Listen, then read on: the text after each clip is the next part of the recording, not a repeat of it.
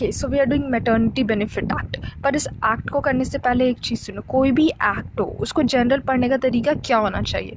सबसे पहले आप टू स्टडी द प्रेमाइस या the rational behind introducing the act, then उसके बाद उसके ऑब्जेक्टिव्स करो, एंड थर्ड इज़ उसका क्रिटिकल एनालिसिस करो, and fourth is way forward करो। So going along the same skeleton approach we are studying maternity benefit act. तो उसके पीछे का प्रेमाइस क्या है इंट्रोड्यूस करने का, कि इसका प्रेमाइस ये है कि improve the labour force participation of women.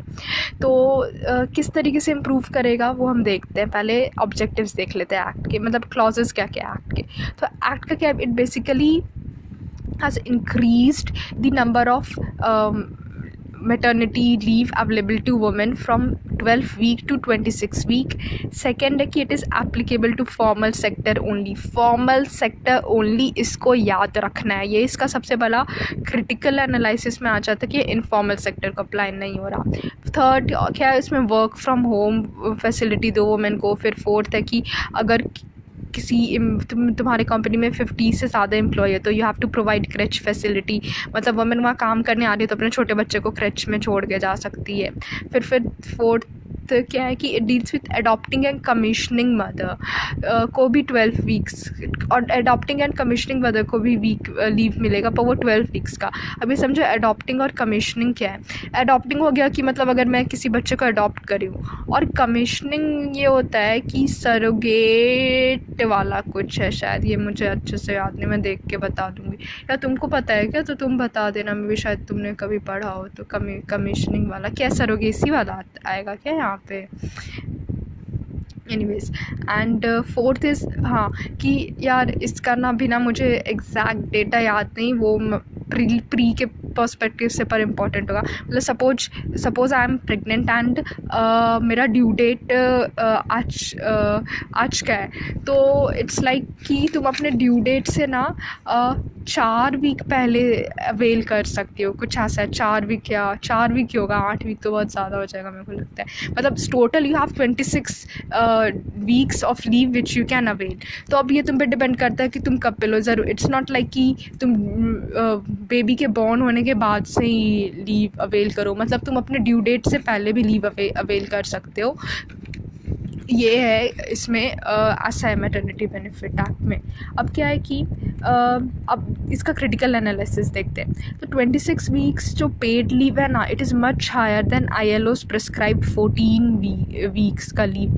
तो मतलब ये तो अच्छी बात है, ठीक है, मतलब ILO ने प्रेस्क्राइब करा 14 वीक का लीव, पर इंडिया में हम 26 वीक दे रहे हैं। फिर क्या है कि it will have a significant impact of women in organized sector, मतलब women को इनकम सिक्योरिटी मिलेगी, चाइल्ड केयर फैसिलिटी मिल रही है, तो सब करियर ब्रेक नहीं लेंगे, वो अपने करियर पे फोकस कर पाएंगी। अब नेगेटिव चैलेंजेस क्या है, इट परपेचुएट्स जेंडर स्टीरियोटाइपिंग। मतलब अब देखो कि तुम पैटर्निटी लीव का कॉन्सेप्ट नहीं रख रहे हो, अगर रख रहे हो तो सिर्फ 15 दिन रख रहे हो, है पैटर्निटी लीव ऐसे 15 दिन के, और यहाँ पे 26 वीक है। तो in some way you are perpetuating and endorsing that believe gender stereotype की वुमेन बच्चे का देखभाल बड़ा करना, वो मतलब child care is women's job, तुम ये कर रहे हो।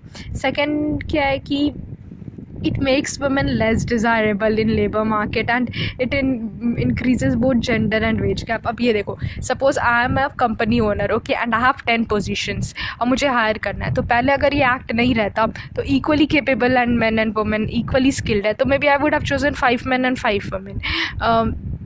But now the thing is that because of this act where I am supposed to bear the financial burden of maternity leave, so women are not a desirable employee for me, so I still have 10 vacancies, but rather than hiring the 5 women, what I would do, I would like to hire all 10 men only। so इस तरीके से क्या हो जाएगा, veg gap हो जाएगा। मतलब obvious है ना कि अगर उन मेल को पहले हमें मेल की डिमांड बढ़ रही है जॉब मार्केट में, तो डिमांड सप्लाई वाली चीज़ है यार। मतलब डिमांड बढ़ेगा तो ऑब्वियसली उनका प्राइस राइज होगा, मतलब उनको हम ज़्यादा वेज देंगे, तो how it creates a wage gap and income gap as well. अब सबसे बड़ा क्रिटिक जो मैंने तुम्हें बताया था कि it is applicable to formal sector only, whereas majority of women are engaged in informal sector. फिर और ये फाइनेंशियल बर्डन क्रिएट कर देता है यार। इसमें ना और हम पक्का है ना 7 वीक्स का है, 7 वीक्स है ना, कि 7 वीक्स का सरकार पे करेगी और बाकी का ये पे करेगा। पर फिर भी एक बार देख लेंगे विजन की मैगज़ीन में। तुमने कहाँ से चेक करके बताया था?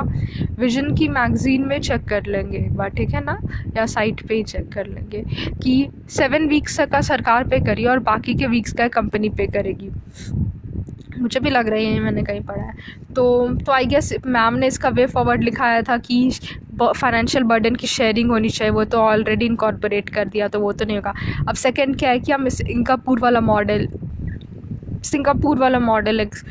इम्प्लीमेंट कर सकते हैं, जहाँ पे फाइनेंशियल बर्डन जो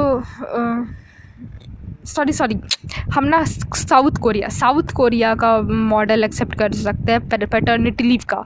मतलब उसमें क्या है कि मी एंड माई मतलब सपोज़ एक कपल है, ठीक है, तो अब उसको पैटर्निटी मतलब उनको लीव चाहिए, तो अब उनको ना 1 साल का लीव मिल जाएगा। बेबी बॉर्न हुआ 1 ईयर लीव मिलेगा ना। It depends on husband and wife how they want to divide it. मतलब या तो वो 6 महीना लेना चाहे, या तो वाइफ 9 महीना 3 महीना लेना चाहे, 7 महीना 8 महीना 7 महीना 5 महीना लेना चाहे। मतलब हस्बैंड 7 डेज़ का लीव ले लिया, वाइफ 7 मंथ्स का लीव ले लिया, वाइफ 5 मंथ्स का लीव ले ली।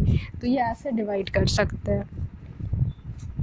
अब है कि एक और ऑप्शन है कि हम एटीट्यूडनल चेंज ला सकते हैं लोगों में, एंड परसेप्शन भी चेंज होगा through various agents of socialisation.